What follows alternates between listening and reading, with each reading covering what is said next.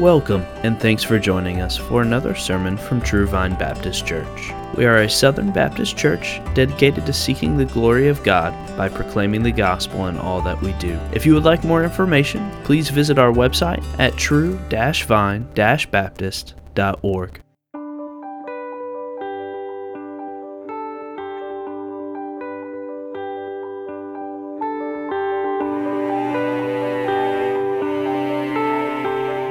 Good to be back with you.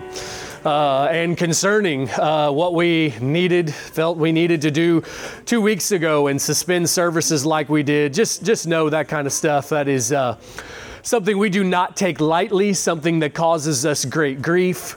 My understanding of the Lord's Day, it is a high day of worship. Regardless of where we are, you're hiking the Appalachian Trail, whatever, you worship every day. It's a principle revealed in Scripture. We worship every day, morning and evening.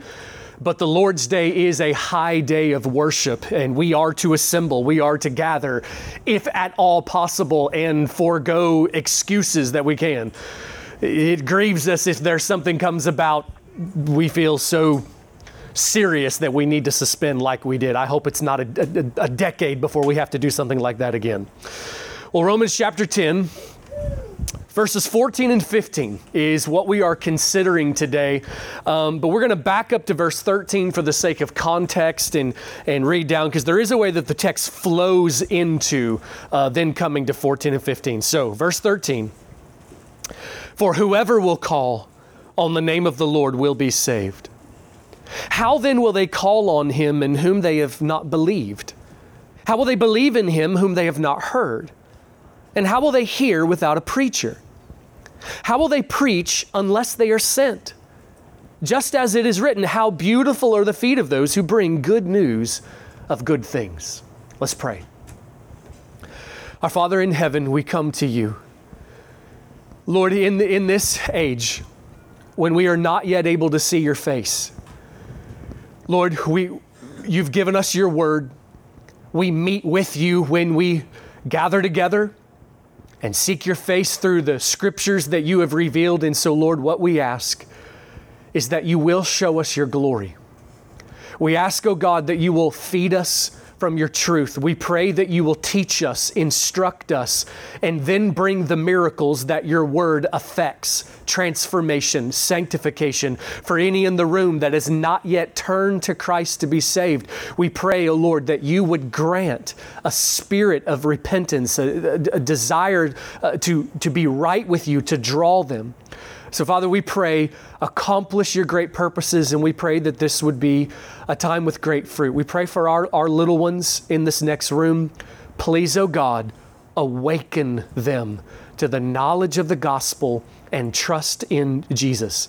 So, Lord, we pray, use this time, and we ask, God, that with these truths we're going to consider, we pray, oh Lord, sincerely, that you will stir our hearts to have a yearning desire to obey and work and sweat and labor and serve and preach your gospel, to be useful in this world. So, Lord, have mercy on this time. Help me in my thoughts, my heart, my mouth. Bless us as we worship in the receiving of your word. And we pray it in Jesus' name. Amen. This past week on October the 6th, that marked the anniversary of William Tyndale's gruesome death back in 1536. So that actually marks the 485th anniversary. William Tyndale, who I have told you about, but I think it may have been like 5 years now or so. William Tyndale is the man most responsible, not the only one, but most responsible for the English translations of the Bible that you hold in your hands. It's an appropriate month for us to talk about these things, October being the Reformation month, the month that we think about these kinds of things. So to back up a little bit and kind of set a little bit of the scene, in 1516, for the first time in history, the Greek New Testament became widely published. The reason why is because the new invention, the Gutenberg printing press, made it possible for publications to go widespread. And so for the first time in Europe's history, the Greek New Testament becomes widely available. And what that sparked was something no less than revolutionary. Because the educated, you had to know Greek, but throughout Europe began to be able to read the Bible in the original language. And you might be thinking, well, why was that such a big deal? Well, bear in mind, the Bible was not available in the common language of the peoples. Wasn't available in German, wasn't available in Swedish, wasn't available in English. The only translation that existed was the Latin translation, what's called the Latin Vulgate. And I'm going to bring up a couple things this morning that, I'm not intending to try to be cruel or mean. I'm just telling you historical facts. Here's a reality about the Latin Vulgate. It had mistranslated the Bible, and intentionally so, in about 7 different significant places. The kinds of things that would change the meaning of the text. So an example. Where the New Testament says, repent and you will be saved, the Latin Vulgate had translated it to say, do penance and you will be saved. And guys, the difference between those two things just could not be bigger. Repentance is a heart response of turning to God. This is a part of turning to God in faith. Do penance. Penance is something that was invented by men. Penance is the whole confess your sins to a priest, and the priest pronounces te absolvo, I absolve you. Now go say a certain number of prayers and then you will be forgiven. The difference between these two things could not be bigger. So when across Europe, the educated, and this included priests, bishops, cardinals, were able to read the Bible in the original language, it was shocking. And many of them were downright outraged. 1516, Greek New Testament is made available. 1517, Martin Luther is nailing the 95 Theses to the door of the church at Wittenberg. And what then began to happen with both the availability of the Scriptures and then the Reformation beginning, Reformation began to break out across Europe, but it did not immediately break out in the place that it would eventually burn like wildfire for 150 solid years. England, Scotland, and Wales. There was something that would need to happen before the tinder would be ignited there. And that something was William Tyndale. Tyndale comes to faith in Christ, and in his gospel zeal and in the providence of God, what God had done to create Tyndale and his personality and gifts and the education that God gave him, Tyndale wanted his countrymen to be able to read the Bible themselves. Tyndale wanted to translate the Bible into English from the original languages. Now, that had never been done before. Now, to back up a little bit, the Bible had been translated once into English, but it had been done so not from the original languages, but from the Latin Vulgate, which means, that the errors then got translated into English. The man who did that was another name from history you should remember, and his name was John Wycliffe. Now, another thing happening in the midst of these things. The Catholic Church launched the Inquisition, in which they set out to brutally torture and murder those that they condemned as heretics, and high on the list of those that they went after were Bible translators. They did not want the Bible in the language of the people. John Wycliffe lived and died a natural death, and then afterwards the Inquisition was established. One of the things that happened is they went back and they dug up Wycliffe's bones and desecrated them and burned them, so as to just make this message clear here. This is what will be done to any who attempts this. And so I tell you that to say that when Tyndale set out to do the work of translating, he knew what he was doing. He knew the cost. He knew the risk. but his heart burned with a yearning for the gospel to be understood. So Tyndale left England, went into hiding to do the work of translating. He was eventually hunted down, betrayed by someone he trusted, and of course there was a process of things that happened, but when they finally put him to death, they tied a leather strap around his head, twisted it until his skull crushed, and then they tied him to a stake and burned him. From an earthly perspective, that sounds tragic. Don't feel sorry for William Tyndale. The man rejoices before the throne of God right now, and great is his reward. But his work has been called by scholars a work of literary genius. You know, we throw the word genius around a lot. We throw it around too much. The word actually does apply to certain special individuals. William Tyndale's work of translating the Bible is one of those works from history that is a work of literary genius. You know, we often don't realize the amount of effort that is put into the tedious, painstaking work of pouring himself out, painstakingly beating his head against a table to squeeze out every drop of mental capacity for the right word, the best word. How do you form a sentence that makes sense in English coming from the Hebrew? Let there be light. That's Tyndale. Okay, and all this work. Tyndale's work would eventually be picked up by those who compiled the King James Version of the Bible, and in those sections that Tyndale had translated, about 9/10 of the language is Tyndale. So the Bibles you hold in your lap right now still have Tyndale language. Let there be light, and 1,000 other verses that are just straight from him. This exhaustive toil that went into this is just amazing. But here's why I tell you the story today and in relation to this text. It does fit pretty nicely with the whole concept of how will they hear unless someone tells them? But that's actually not the point that I'm wanting to highlight and focus on this morning and what we're considering from the text today.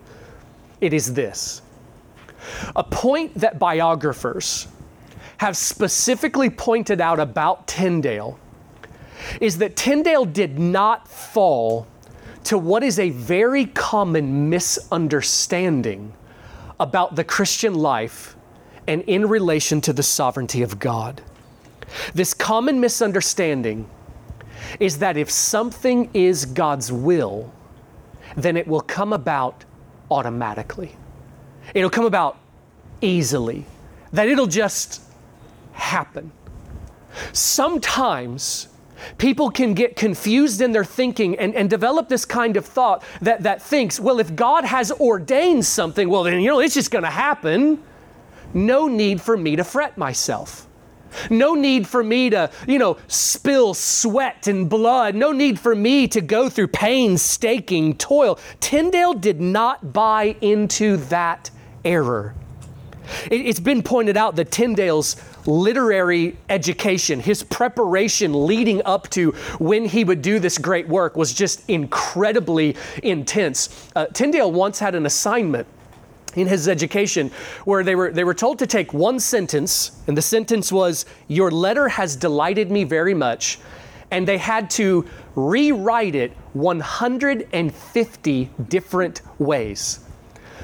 That kind of preparation led him to the day that he was able to do this work of the natural talent that God gave him, matched with intense preparation and training, which then led to the opportunity that he had to serve the kingdom of God and squeeze out all of the potential out of his mind. And because of it, Christian, he's influenced your life more than you can imagine.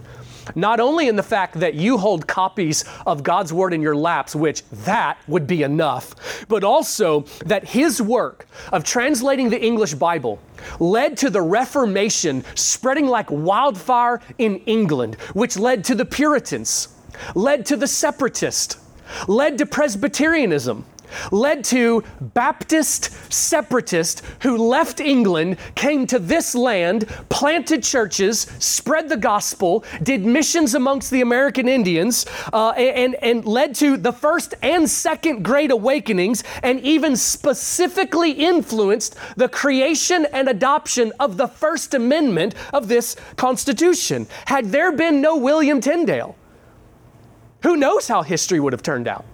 God knows those kinds of things. But in the providence of God, God worked through the sweat, effort, and labor of a man. This is how God works. And we must be careful that we not fall to misunderstandings of God's sovereignty so that we sit back and don't labor. Tyndale's life illustrates we must not assume that if something is God's will, that it will come about automatically, easily, without intense labor on our part, that we can sort of just sit back and it'll just happen.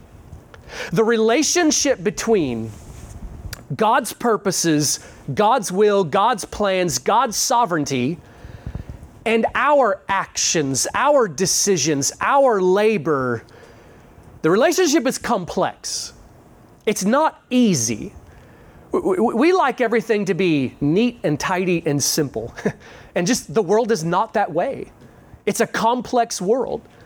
And these two realities, these two truths, that God is sovereign and we are responsible and accountable and our decisions matter and our prayers are used.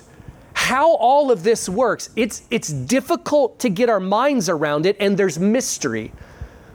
But we need to have some clarity in these things, because I want to tell you this from the beginning. Misunderstandings about how these two things exist at the same time and relate to one another, they can wreck your life.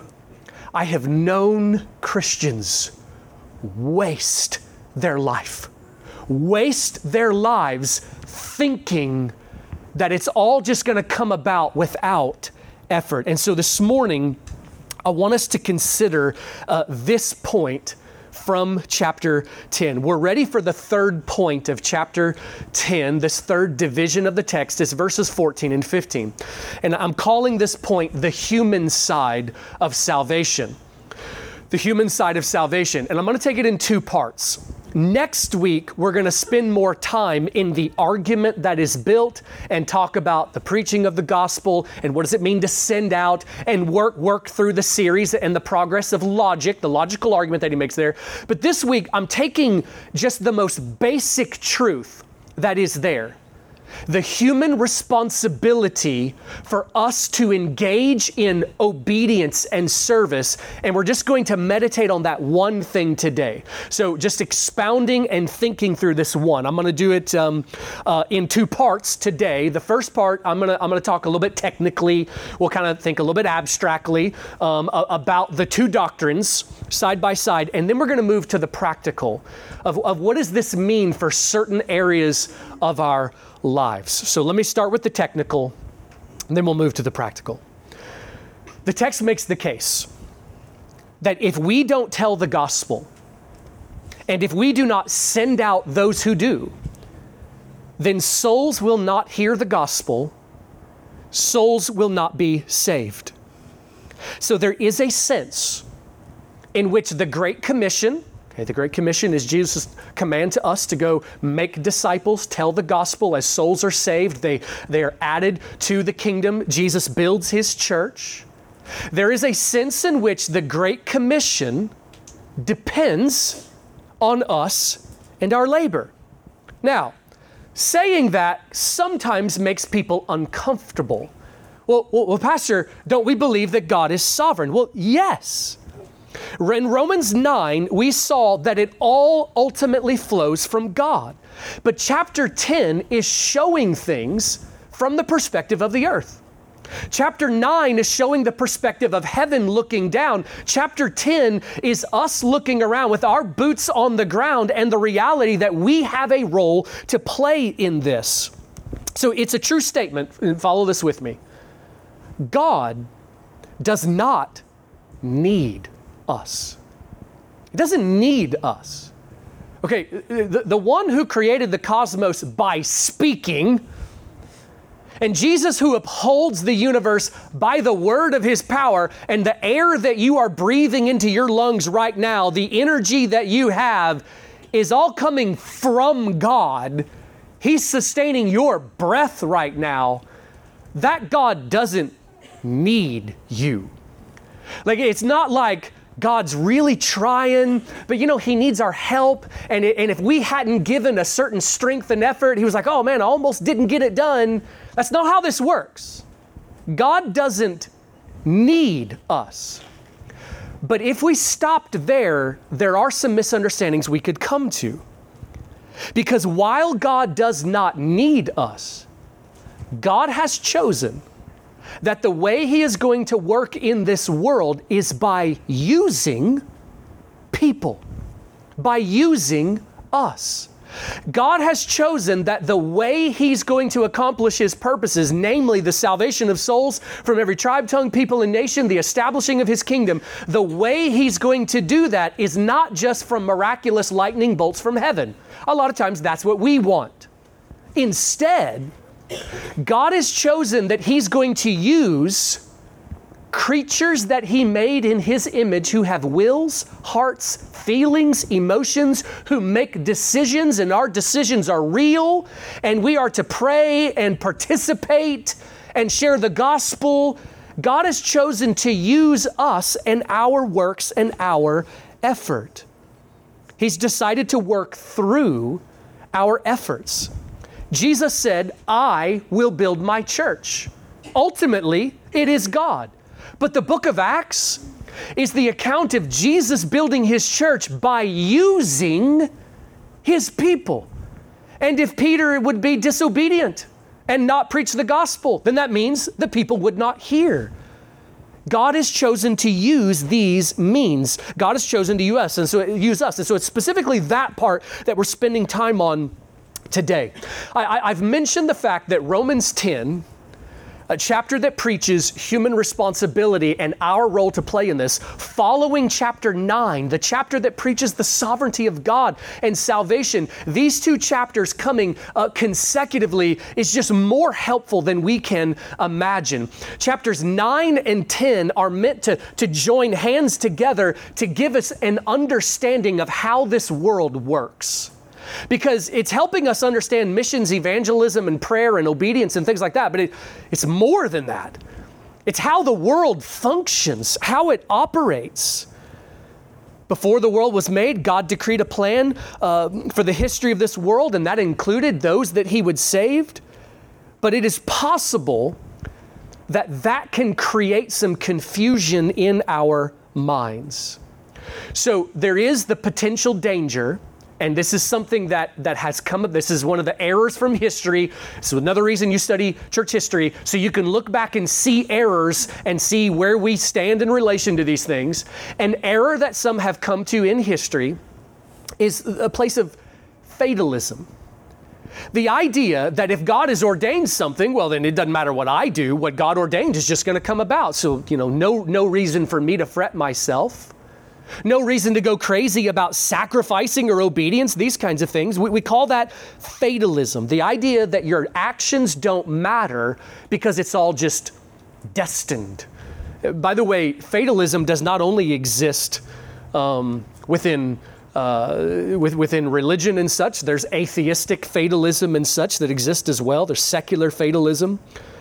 But God created us humans in his image with wills. The capacity to make decisions. Our decisions are real. If you have turned to Christ, then we know that ultimately you turned to Christ because God came to you. But the Bible shows you chose Jesus. You chose to become a Christian. We shouldn't be afraid to use that kind of language. What the Bible teaches is that God is sovereign and we really make decisions and our actions matter.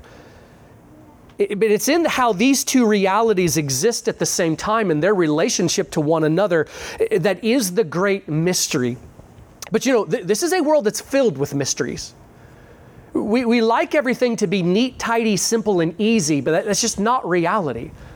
I was talking with a doctor just this past week, and the doctor mentioned to me that modern medicine still doesn't even understand how aspirin does what it does.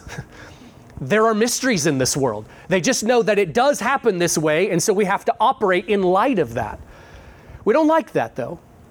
We don't like paradoxes and, I learned a new word this week, antinomies, okay? Antinomy. There's a helpful little book, let me tell you.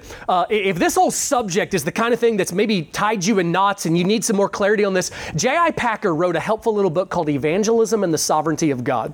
And in that book, he uses an illustration. An antinomy is when there are two facts, two realities that side by side, they seem like a contradiction. They seem like it, but they're not. Packer uses the illustration that there's a mystery of antinomy in regard to light. That modern physicists acknowledge that light consists of particles and light consists of waves. And how it can exist in those two ways at the same time seems like a contradiction. So in other words, if they hadn't proven this and it was just explained, they would have said it's a contradiction because they can't understand how light can consist in both ways at the same time, but they only know that it does. So modern physicists has to say, we don't know how these two can exist at the same time. We don't know the relationship between these two things. We only know that it does, and so we must operate accordingly. Well, Christian, the biblical Christian, we have to say God is sovereign and He has predestined things. And at the same time, your actions matter. You need to pray. If you don't pray, you will not receive. If you do pray, if you work hard, there will be more fruit. How do these two things exist at the same time? That's the mystery.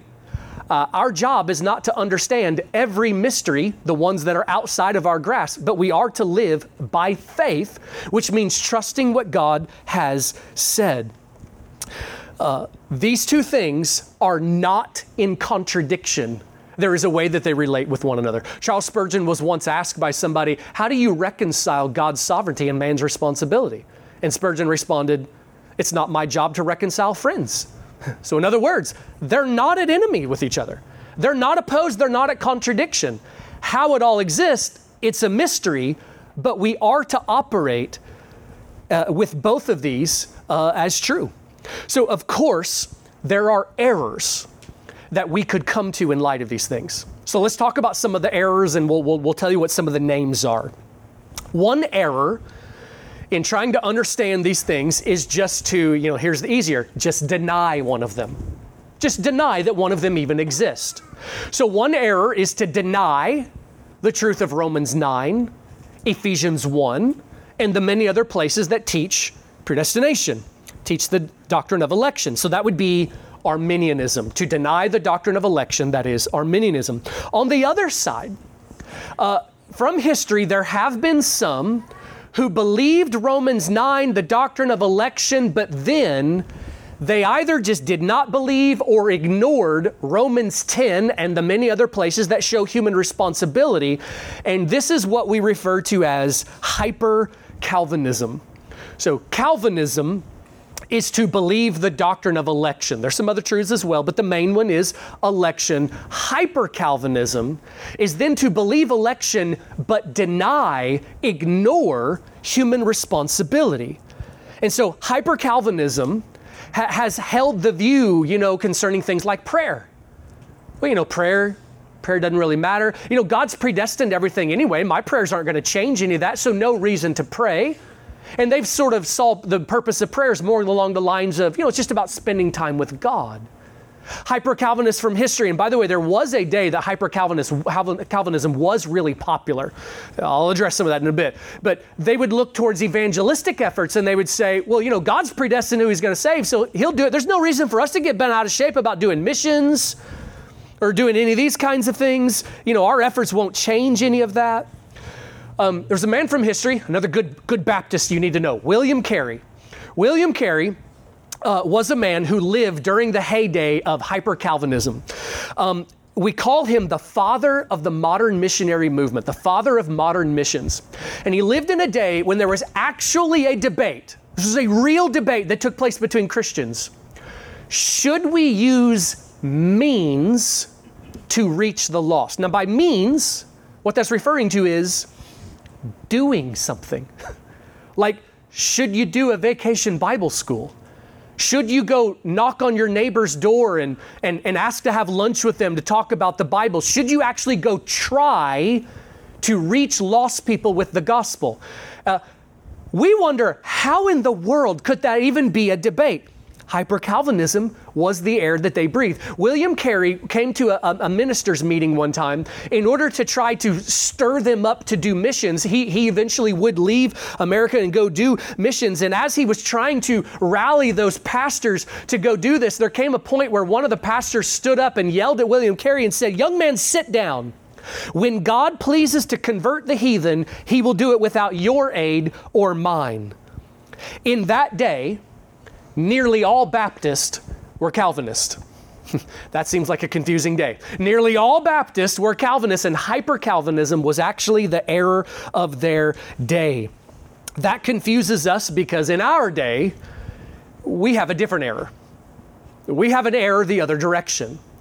In our day, the air that we breathe is pragmatism. So pragmatism, not just a religious word, it's used in the business world and things as well. Pragmatism is the idea that the ends justifies the means. So what that means is, it doesn't matter what you do so long as you accomplish the end goal. If having dancing showgirls at church and a staff full of professional actors who give weekly performances, if that gets people to church, then that's what we're going to do. We have the end goal. It doesn't matter how we get there. That is obviously an error. That's pragmatism. It's on the other side. So you have two extremes, hyper-Calvinism and pragmatism.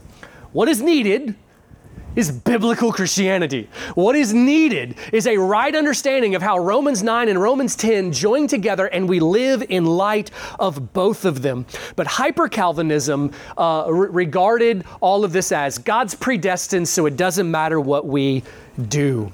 The Bible teaches both that God is sovereign and that our actions matter and we are to work. Sometimes the Bible shows this in even the same verse.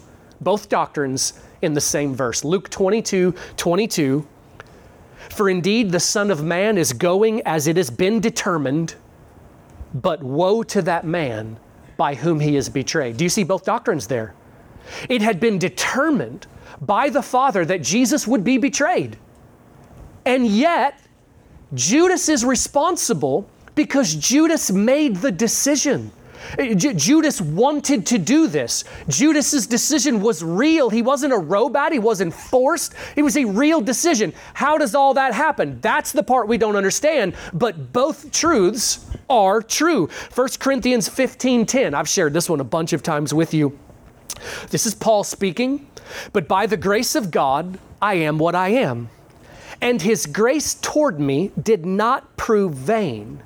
But I labored even more than all of them. Yet not I, but the grace of God with me. You see both doctrines there.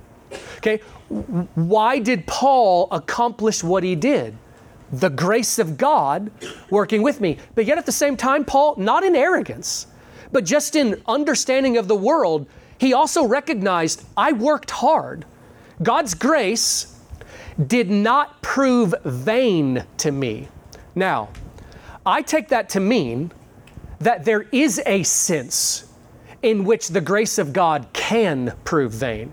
Now, not in the ultimate secret will of God's sense. In the ultimate secret will of God, God determined that the Ninevites would repent. But in the revealed will of God, there is a sense in which the grace of God can prove vain. There's a sense in which we can miss opportunities and miss callings and disobey. Those verses are a rebuke both to pragmatists and to hyper-Calvinists. All right, now let's move to the practical.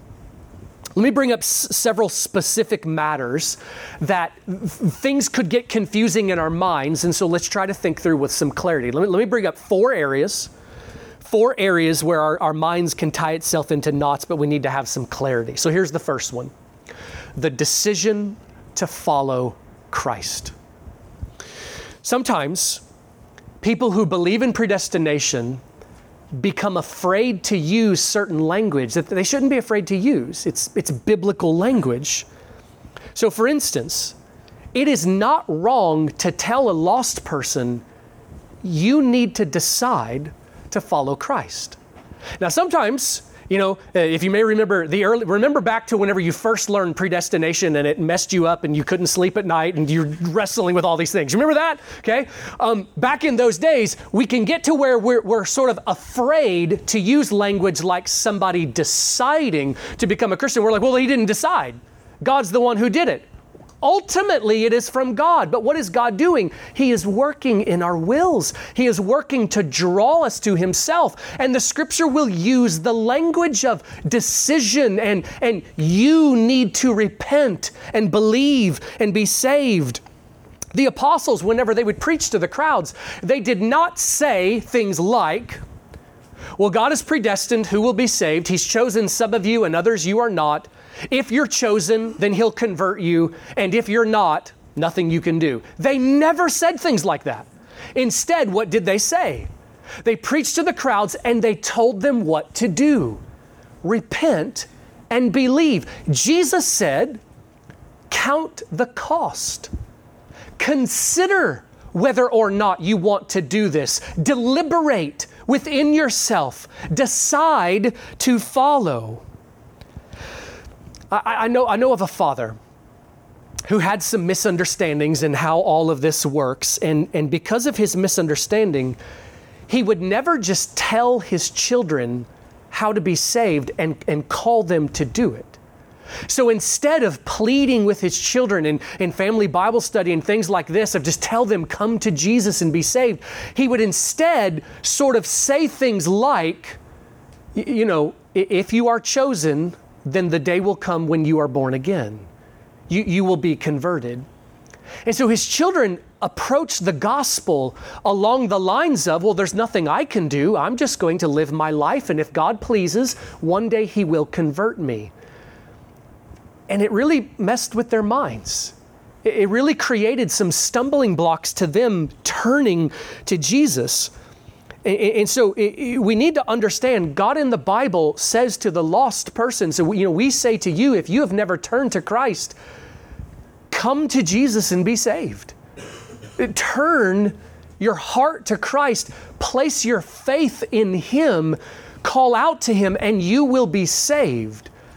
When hyper-Calvinism was really popular and in its heyday, there was actually a debate over whether or not it should be a requirement that pastors be converted.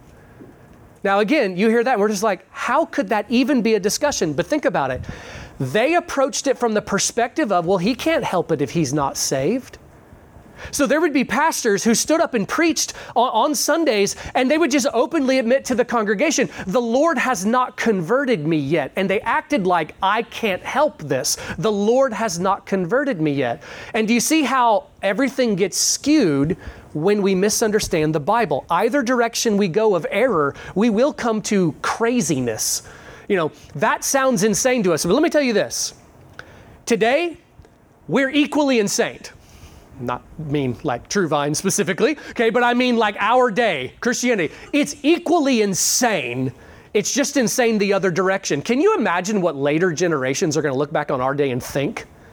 Okay, girls dressed in skimpy attire swinging from trapezes in the worship room of a church building. That's a real thing in some churches down in Florida. Can you imagine what later generations are going to think of that kind of nonsense? We look back at hyper-Calvinism and see the error, but understand others will look at our day and see the error in the opposite direction. What is needed is biblical Christianity. So second area, evangelism. Verses 14 and 15 make the case that if we don't work, if we don't tell, people won't hear and people won't be saved. Never, ever, Christian, let yourself think, well, God will save people whether I participate or not.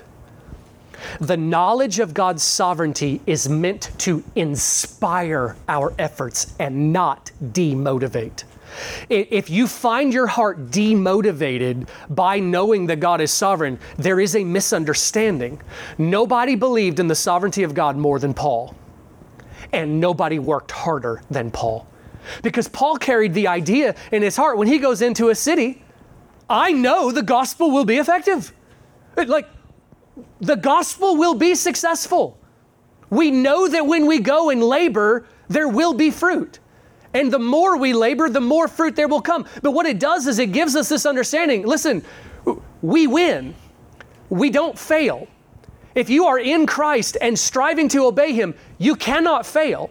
If we engage in the work of the gospel, then God will bring fruit. God will bring results. We don't know what He'll do. We don't know what He'll do in this town, in this place, and through this church. But we know, engage in the work of the gospel, and there will be fruit. The sovereignty of God is meant to inspire us. And then we say, and we get to be a part of it.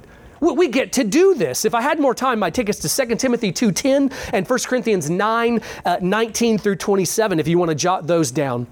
We need to understand, we need to reject all manipulative practices, like girls swinging from trapezes. We need to eliminate all manipulative practices.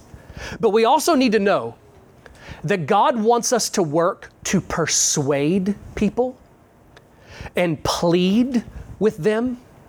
In 1 Corinthians 9, Paul uses the language of winning people and spending years praying for people and working to convince people.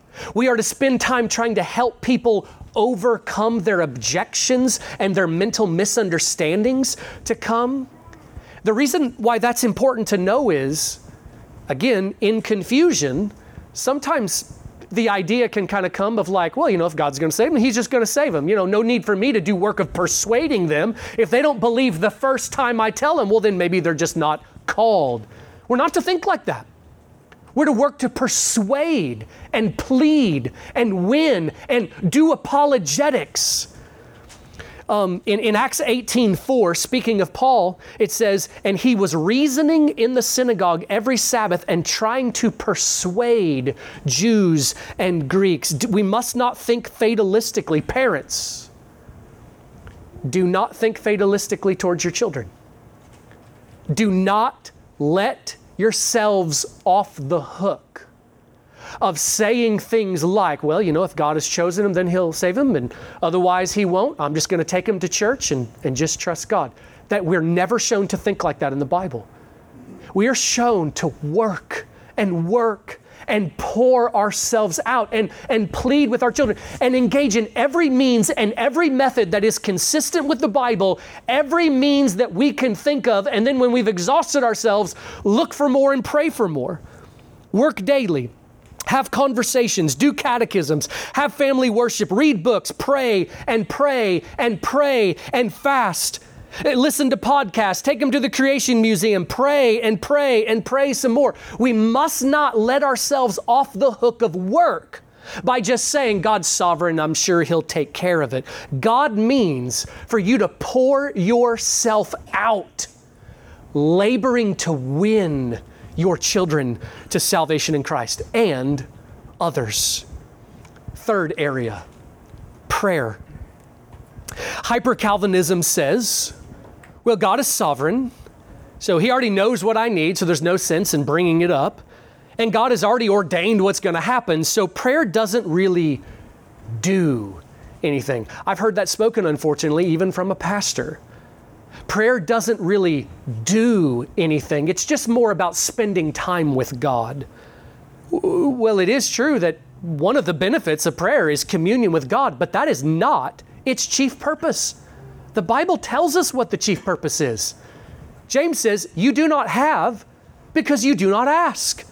The chief purpose of prayer is there are graces and gifts that you and I need, and He gave us an avenue to be able to ask for them.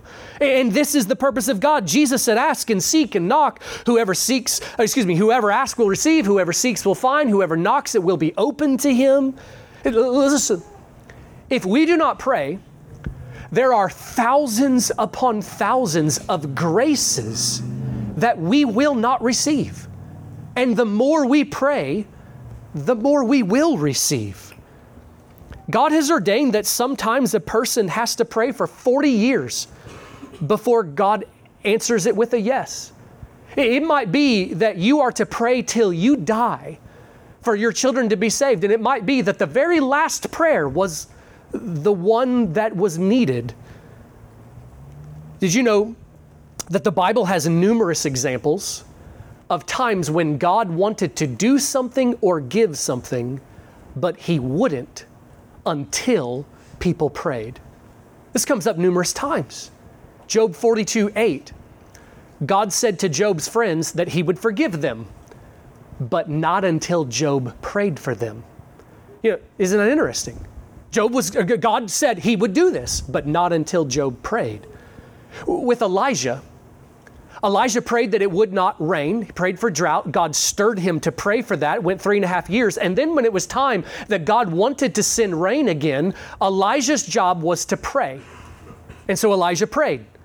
And he sent his servant to go check to see if it's raining. Gehazi comes back. It's not raining. What does Elijah do? He bows his head and he prays again. He sends his servant. Is it raining yet? Servant comes back. It's not raining yet. What does Elijah do? He bows his head and he keeps praying. This happened over and over again. Think about this. There's a principle that is shown there in that illustration, okay? God wanted to do something, but it wasn't going to happen until people prayed. But even then, we can't just think, oh, well, you just ask one time, and then if it's ordained, then it'll come. No, the world is more complex than that. Do you remember the parable of the importunate widow? Jesus taught us to pray and ask and ask and ask and ask over and over and over again. Prayer is described as work in the Bible. It is described that we are helping people when we pray. So in other words, that's important because it's not just how certain charismatics tell us that prayer works. So sometimes certain charismatics give the idea that, you ask one time and then you believe that you're going to get it. Don't you pray over and over again, you're insulting God. That's not what the Bible teaches. We are helping people when we pray. Paul says to the believers that he would write to, you're helping me by your prayers. So when we as a church were praying for Colette in the hospital, we didn't just have one person, designate one person, you pray and ask one time and now we're done. No, what did we do?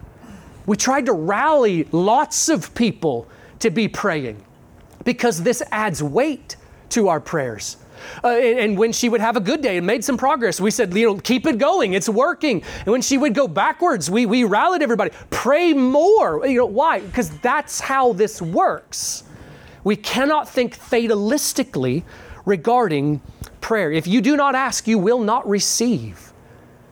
And then fourth area, personal obedience. Now, with the things I've brought up thus far, I don't know if you've ever wrestled with those things, evangelism, prayer, and things like that. Hopefully I've not introduced ideas to your mind that now you're going to struggle with. But I don't know if you've ever wrestled with these mysteries before, but I can tell you that this one is the heaviest. This is the one that we hear the most misunderstanding. And ironically, this one is misunderstood oftentimes by those who deny the doctrine of election and things as well. A Christian might have a great burden to foster hurting children, but then see how much work it would be. And we just bought another car and we got this big payment, and it would be really inconvenient. So, one way or the other, God will take care of those kids. And they let themselves off the hook. Christian, you need to know it doesn't work like that. It doesn't work. This world doesn't work like that. It's more complex than that. Well, we can't just say concerning hungry people in the world, God will take care of those people. I've got a great big house payment. That would be really inconvenient. God understands. We cannot let ourselves off the hook. Do you know what happens if we don't foster hurting children? They're not cared for. Do you know what happens if we don't give to the hungry? They stay hungry. We cannot just fatalistically say things like God will take care of them. We are to engage. We are to work. I went to Bible college and so spent, years around hundreds of young men studying for ministry, and so saw a lot of scenarios, and a whole lot of those scenarios were encouraging, and you can imagine there were also some not so great of examples, and there were times where this very misunderstanding would just ruin a young man's life. And so let me kind of do a conglomeration of several stories and add to it a little bit to clarify the illustrations. You might think of this as more like based on a true story rather than every single detail, but let me just use it as an illustration here. Suppose a young man believes he's called to ministry. And from my understanding of how this works, I believe that he can be. Just because you're called in the revealed will of God doesn't guarantee that we will obey, as I'm trying to illustrate here. But this young man heads off to Bible college, and while he's there, though, he's lazy. He's negligent in his studies. He doesn't work hard. He passes Greek with a D. He fails his hermeneutics class. But he assures himself, I did the best I could. He didn't. He was negligent the whole year, but then he worked really hard the night before the final. But he assured himself, I've done the best I could. While he's at school, he doesn't work a job because he says, it sounds really spiritual when he says it, God will provide. I trust God. God will find a way. And so a couple of years in, he runs out of money. He's failed some classes that he's going to have to retake, and so he decides to leave school. He goes back home, and the people at his home church, they ask, what happened? I thought you were studying for ministry. And he says something like, things just didn't work out right now, but Romans 8:28, God's working everything for good. I just trust God. One of these days, it's all going to come together, and all the timing, we can't rush God's timing. We got to rely on His timing and not ours, and all kinds of spiritual sounding things. He gets some random job. A decade passes. And all through the decade, he's always telling people that he's called to ministry, and one of these days he's going to go back to school, he's going to do all these things. Finally, after about a decade, he decides, it's time, I better just go find a church. And so he interviews with a church and he gets hired. But these last 10 years, he's treated his spiritual disciplines about like he treated his education, which is to say, negligently. He's not been deep in the Word. He's not been battling his flesh with intensity. So when he becomes a pastor, it does not go well. In fact, it goes terribly. And a few years in, the conflict within the church becomes so great that he sees he needs to quit. So he quits and he goes back to his home church, and people ask, well, what happened? I thought you were going to do ministry. And he talks about how terrible the people were. They wouldn't follow my leadership. But then Romans 8:28, though, this is all part of God's plan. He's working all things for good. So one of these days, it's all going to come together. The right opportunity is going to all come together, and it's all going to work out. Well, here's why I tell the story. Listen, Christian, Romans 8:28 is true. Praise God. But it can be misused. It can be used as an excuse. The sovereignty of God can be used as an excuse to justify disobedience, laziness, negligence, and missed opportunities. In this world that God made under the rule of His sovereignty, we are to work. We are to work hard. We are called to pray and obey and labor. And listen, sweat. We are to toil. We are to struggle.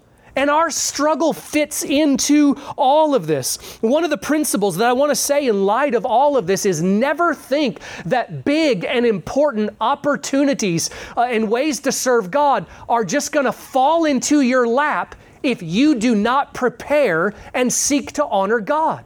Now, I do believe for those who work hard to prepare, God opens doors. Oftentimes people are just asked if they'll come do some ministry. The William Tyndales of the world who work hard to prepare, the moment a big opportunity comes, God never wastes a fit stone. God is never going to let somebody that He has prepared and has trained to go unused. But we cannot think that means I'm just going to sit back, spend my evenings watching TV, and one of these days this wonderful ministry is going to fall in my lap and I'm going to be awesome at it. That's not the way the world works. Christian, we are to work. We are to pray. We are to sweat. We are to sacrifice. We are to tell.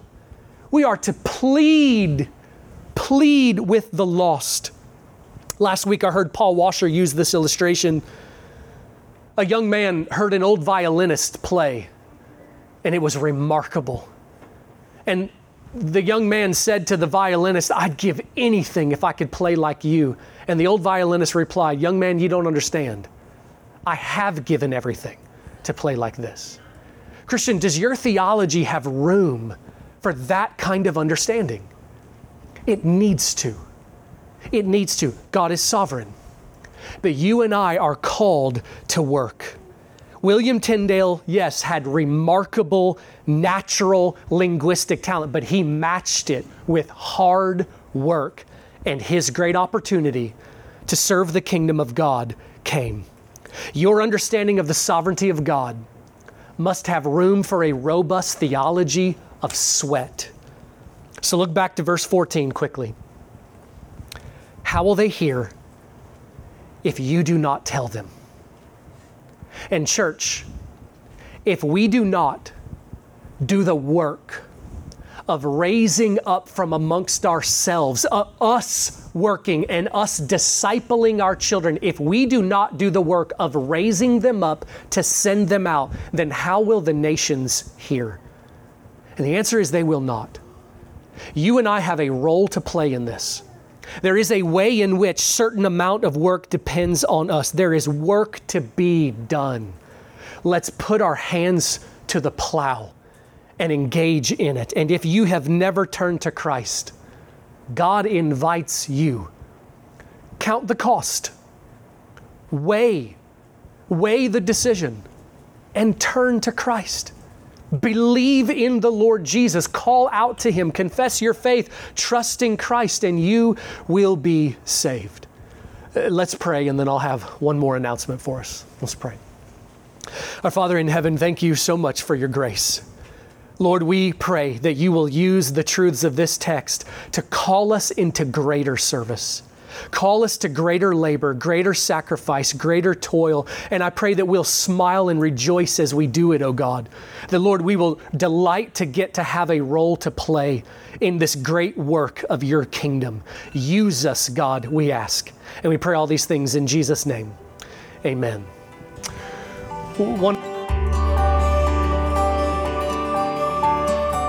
Thanks for listening, and we hope you enjoyed this week's message. Tune in again next week as we continue through God's Word at True Vine Baptist Church. We also invite you to like our Facebook page, follow us on Twitter and Instagram at TrueVineIND, or visit our website at true-vine-baptist.org.